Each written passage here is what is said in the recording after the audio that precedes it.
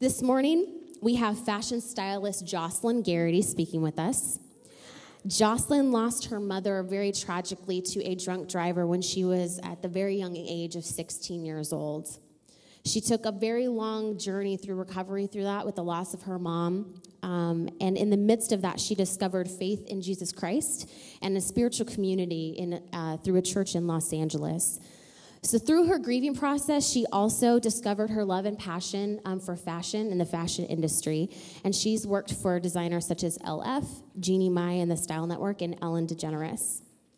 Jocelyn is now a regular speaker for MAD, Mothers Against Drunk Driving, and she shares her story of loss and recovered hope whenever possible. And also, I just want to say that due to the sensitive nature of what we'll be talking about today, I just want to note that the chaplain's office, the convocation office, and the counseling center are here as resources for you. So if something strikes a chord with you today, I just want to encourage you to reach out either directly to the counseling center or come and talk to one of us. And we'd really love to help you as you process through that. Without further ado, please join me in warmly welcoming Jocelyn Garrity.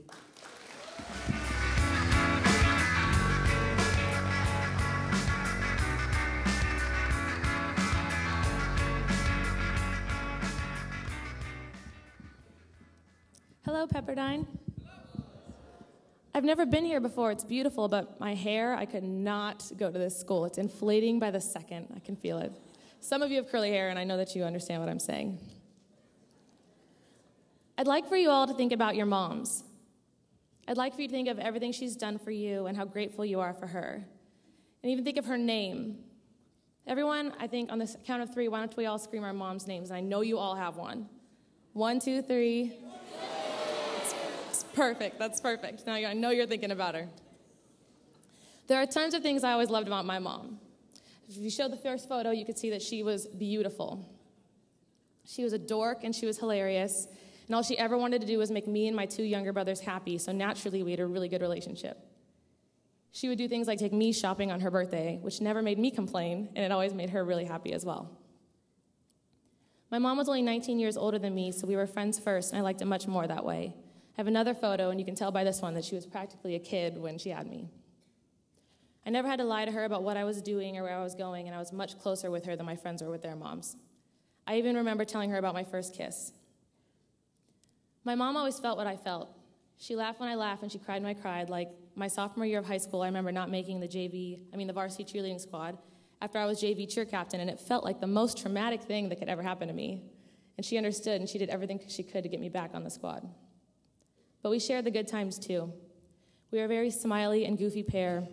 We were always trying to make each other laugh. My mom's worst nightmare was to be a PTA mom or a soccer mom, so she called everyone dude and big dummy, and she liked Lauryn Hill and Mace and good-looking men like Josh Duhamel, and we just had a ton of fun together. I know you guys think that he's cute, too, you girls, actually. My mom and I spent a lot of time in the car, which is ironic now. I was always with her when I was working and my parents were separated. And I remember that I was always trying to make her laugh. And there was this song by the Pussycat Dolls, I don't know if you've ever heard it, called Don't You Wish Your Girlfriend Was Hot Like Me? It's a really good song. And I remember the first time it came on, I did like this silly little dance in the car, and it cracked her up. And every time that song came on, she would make me do it. And she would even have us go to her friends' houses, and when we were there, she would have them download or buy the song so that I could do this little dance that no one ever thought was funny, but it made her laugh every single time, so I always did it. My mom was a beautiful woman, as you saw. She was never failing to brag about how perfect she thought I was or how perfect she thought my younger brothers were, even though I was a total hot mess, 16-year-old girl. I mean, what do you expect? She always told everyone that she thought I was perfect, and she was always so proud of me, and I always tried to do everything I could to keep her proud.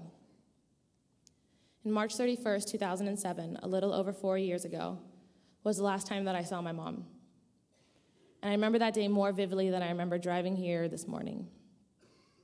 I got to see my mom that day. I was always borrowing her things, and I was with my dad, and I had her flat iron. She wanted it, and I said, if you bring over your Uggs, I'll give you your flat iron. So she came over, and I remember she looked beautiful. I remember she looked so happy. I remember watching her drive away in her car like it was an old-fashioned movie in black and white and in slow motion. After that, I went on with my normal day. I went shopping with some friends for this 80s or 70s themed birthday party I was going to that night. And I called my mom probably 5 times just while I was shopping because we were always talking, and I didn't know what people wore then, so I wanted her advice. After the beach, I went home, and my dad took me to work, and he told me to call my mom to have her come pick me up. But of course, I figured, parents are always on your schedule, so I'll just call her when I get off. I got off around 7, and I called her, but she didn't answer. She lived about 1.5 miles from where I worked, so I just started walking to her house, and I'd call and leave a voicemail till they hung up, and I'd call and leave a voicemail till they hung up, and I just did that the entire walk. And when I finally got to her place, her boyfriend's truck was outside, so I assumed they'd be home because they never took her car anywhere. But when I went in, no one was there. And I remember not thinking twice about it, but wanting to wait outside for my friend for 15 minutes because it just didn't feel right. On the way to the party, we stopped at my dad's house to get these huge heart pink earrings that I thought would complete my outfit for the night. And when I went in, my dad told me that my mom had been in a car accident and that he didn't know anything but to keep my phone close. Initially, when he said that, I didn't really think twice about it. My mom was always getting in car accidents. It was her second one that year, and it was the end of March, so I kind of shrugged it off. But when I got in the car, I didn't feel right, and I remember my friend telling me I should stay at home, and I just said, no, I just want to go be with my friends. The birthday party was a few blocks from my house, and it took 15 minutes for my dad to call and say that we had to go to the UCLA Medical Center. I told him I wasn't going to wait for him and that I would have my friend drive me. When we were pulling into the parking lot about 15, 20 minutes later, my dad called to see where I was. I told him, and he said he was a few streets behind me. I begged him to tell me what was going on, afraid that she had broken a leg or a foot, or not knowing what was going on, but I just could tell that something wasn't right. After I begged and begged, he finally said 2 words I'll never forget. She died. And I remember jumping out of the car and running around the hospital, trying to find the entrance to the emergency room, and when I finally got in and got through the metal detectors, I saw my mom's only sister on the phone bawling. And she just looked at me and said, she's gone. I remember in that moment, falling and screaming like it was a dramatic movie and having everyone staring at me and not caring that people were staring at me. I was quickly taken to the room where my beautiful and lifeless mother lay after I'd seen her so vibrant and full of energy just that morning. And I remember taking her hands in mine and screaming "Mom" over and over again until I couldn't handle it anymore. And I sat in the hallway with the rest of my family. And I can promise you that night felt like the longest night of my life. It wasn't until I was leaving that the police officers that were in the emergency room pulled me aside and told me that this wasn't a normal car accident, and it wasn't my mom's fault. But there had been an 18-year-old girl that night that had gotten too drunk, and at 6:30 had proceeded to crash into my mom, killing her instantly. It was also when I was leaving that the nurses gave me a bag of the clothes my mom were wearing, and I honestly didn't even open that bag until a year after she died. When I got home, my dad's parents and his sister and his girlfriend were there, and I remember sitting on the couch with my grandpa crying until I finally went to sleep. And that day, March 31st, 2007, ties with April 1st, 2007 as the worst days of my life. The last day with my mom and the first without her. The next morning, I had to wake up and sit on the couch with my dad and explain to my 2 younger brothers, who were 6 and 11 at the time, that our mom was gone forever.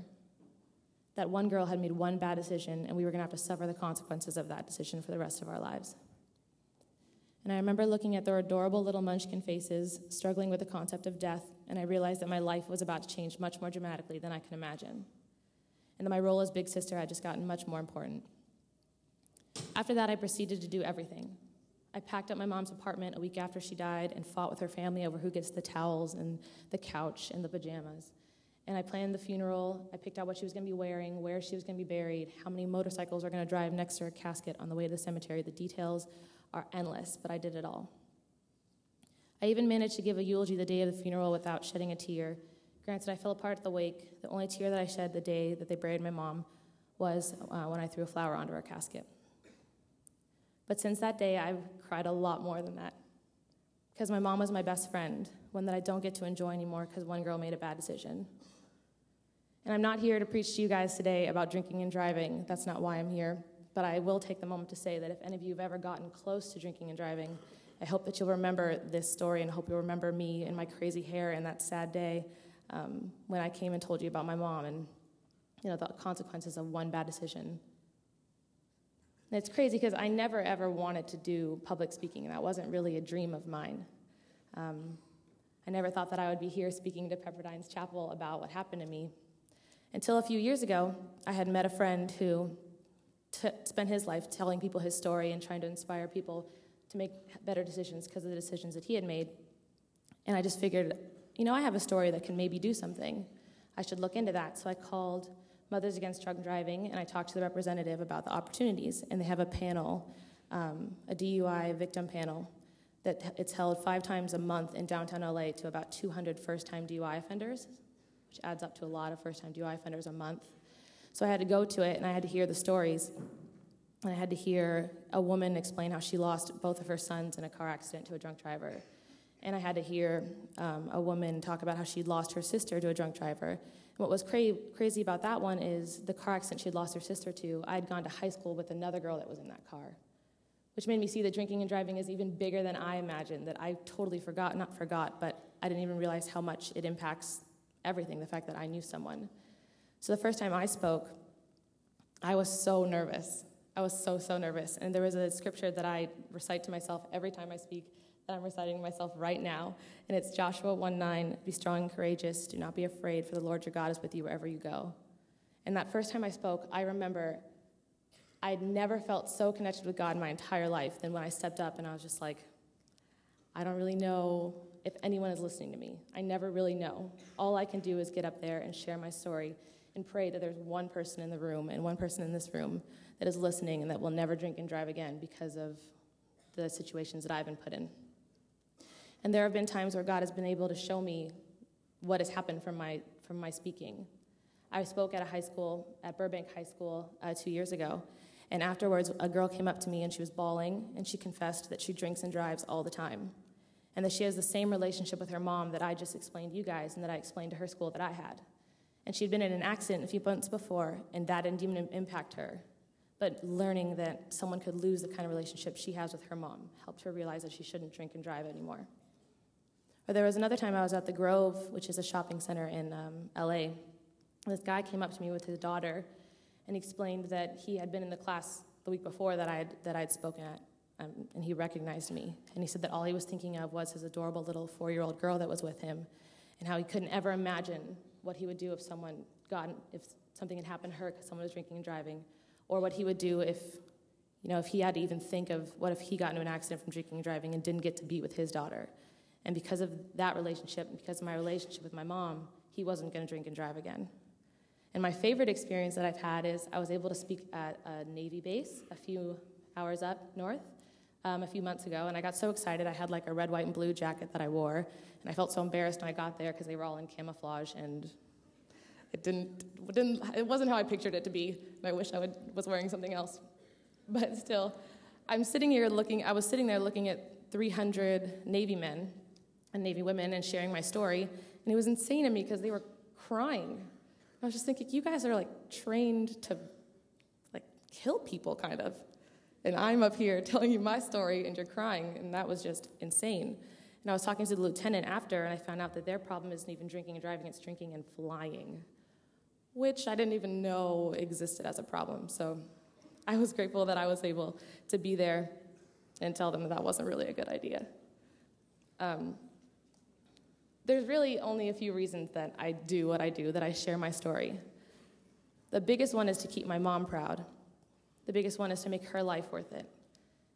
Because her life is gone, and the girl who killed my mom, she's like 23 now, and her life has changed forever.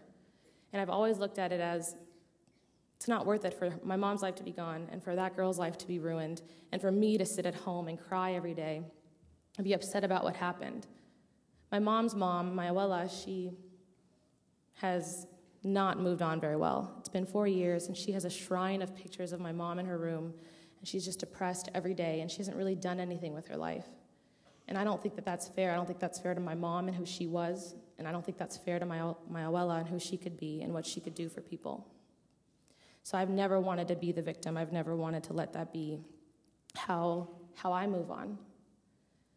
And it's weird to say, but I'm pretty lucky in a way, because a year and a half before my mom was killed, I started going to a church called Mosaic in downtown. I don't know if any of you have heard of it. It's pretty awesome.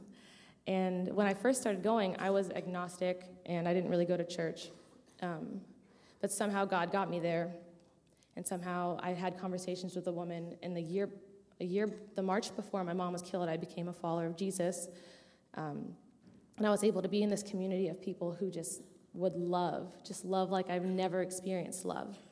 And I can't imagine what my life would be like, and I can't imagine what going through the loss of my mom would be like without them. Because when my mom died, I had texted one person on the way back from the hospital, and I turned off my phone. And the next morning, people were coming from my church to take me to lunch, and people were taking me to church that night and taking me into the basement of my church, which is held in a nightclub in downtown.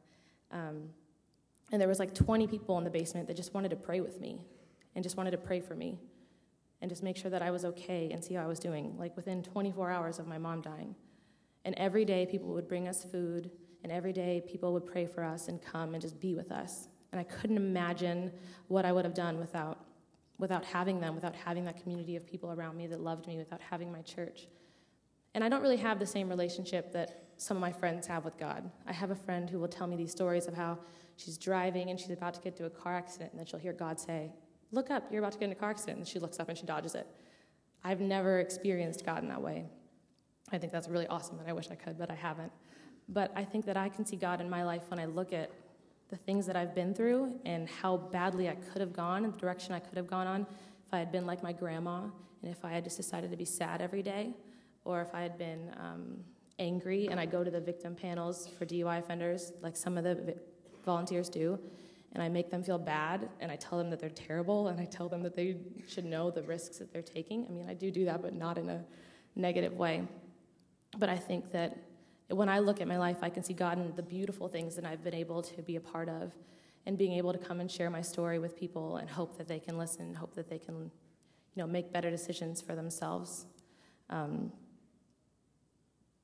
second. Sorry. My best friend Shannon is another example to me of how much God loves me and how much God is present in my life. She's been my best friend pretty much since a few months after my mom died. And this last March, her dad took his life. And for us to be best friends is insane. For two people who couldn't understand each other more to be as close as we are shows me how much that God is really present in all of our lives, I think. Because a few days after her dad did what he did, I was with her at her house, and she just looked at me and she said, "I feel like I'm never going to wake up again and be happy. I feel like I'm going to feel sad every single day." And she was like, "And I can look at you and I can see that you're happy and that you've moved on and you've done things with your life. And I can see that that's possible for me." And that moment for me, I can't explain how that felt, because it made me see that I'm not only a victim. I'm only not a victim of this situation that I'm in for myself, and I'm not only a victim of the situation I'm in so that other people don't drink and drive, but I'm also not a victim in this situation because I can be hope for other people that you're not going to be sad every day. And last week was the 6 months since her dad died, and she called me, and she was so upset because in all of her classes they were talking about suicide, because she's a psychology major, the 6 months after, and she was just crying. And I was just promising her that, it's sad now, and your life is never going to be the same as it was before this sad thing happened to you, before this tragic thing happened to you. But what's beautiful is that God will bring a whole new reality into your life if you let him, and he'll make you more beautiful, and he'll take this pain, and he'll make you better, and he'll help you grow. And you might not even be able to see it now, because when I would pray and when I would be so sad that my mom was gone, I didn't automatically the next day wake up and be like, "Oh man, this is awesome. I feel better about my life." But I can look back and see how much beauty was brought in and the things that I've been able to do and the things I've been blessed with. And I was just promising her that that's going to happen for her. And I know that some of you have recently lost people in your lives. I know that there are more of you that know what I'm talking about, this grief and this loss. And I just want to promise you that it doesn't always feel this way. And later that Thursday, last Thursday, I was in a situation where I was just getting my heart broken by one of my really close friends.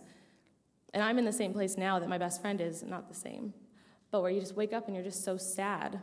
But even I have to remind myself, as I was preparing to come talk to you guys, that it doesn't last like that forever, and that you don't always have to be sad, and that God does bring new realities, and God does bring beautiful things if you just let him.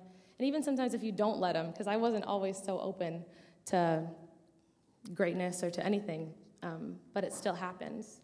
And I promise all of you that, and I promise my best friend that every day. Every single day I remind her that it's going to be okay and that she's going to be okay. And so I've been really busy kind of creating a new reality for myself. And I'm only telling you guys this not to say like everything I've done, because, I haven't really done much, but just to show that like you can do things. And as Sarah was saying, I'm a fashion stylist.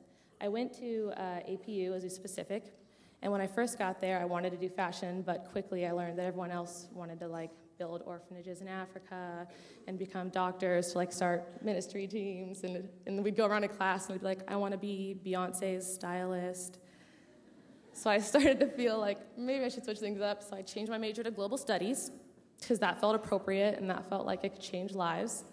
And it wasn't until one of my friends had asked me to go shopping with her and kind of help her recreate her look that I realized that's kind of where I'm supposed to be. Because she would text me compliments she'd get every day about how beautiful she felt and things that people would say to her, and I was just like, I'm not the person that's going to go to Africa and build an orphanage. That's a beautiful thing to do. I'm not disgracing that at all, and I'm not at all saying that's a bad thing to do, but that's not who I was. And so from that, I was able to intern at the Ellen Show, work for this crazy celebrity stylist.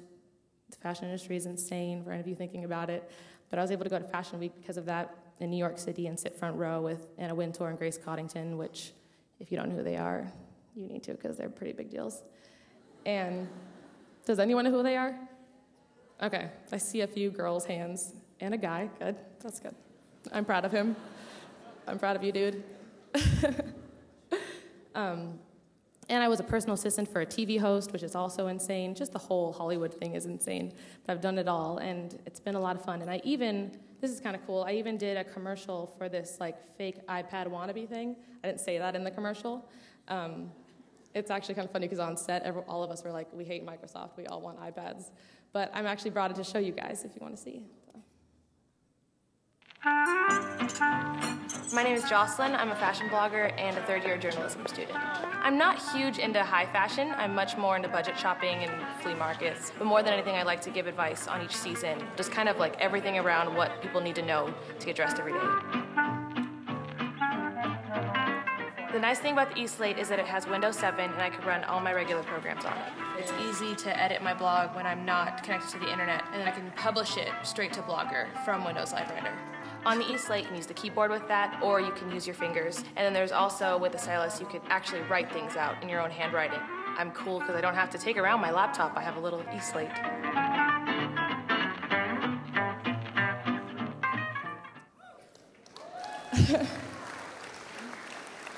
So that aired in Taiwan, so I hear I'm a big deal there, but I don't know. I need to go check it out. And online. It's actually, they gave me one of those, and I sold it on eBay. And the guy messaged me back and was like, are you the girl that is in the commercial for it? And I was like, yeah, it's a great product. You should absolutely be so excited that I'm giving it to you and that I don't want it, because I'm going to buy an iPad with that money. I was surprised. Let's be real. Mac is way better. Anyway. Thank you all so much for coming and hearing my story and listening. I share my story, like I said, I share my story in hope to help other people, usually help other people not drink and drive and make healthy choices. But today I really hope that any of you that have been through any sort of loss can see a little bit of hope in my story and can know that God does love you and that you're going to be okay no matter what. At the end of the day, you're going to be okay, even if you don't feel it now. So I just hope that you can remember that. And if anyone wants to come up and talk to me, I'm going to be over here on this section. And I would love for you to say hi. That's kind of my favorite part because, like I said, otherwise then I don't know if anyone's actually listening. So you guys are dismissed. Thanks.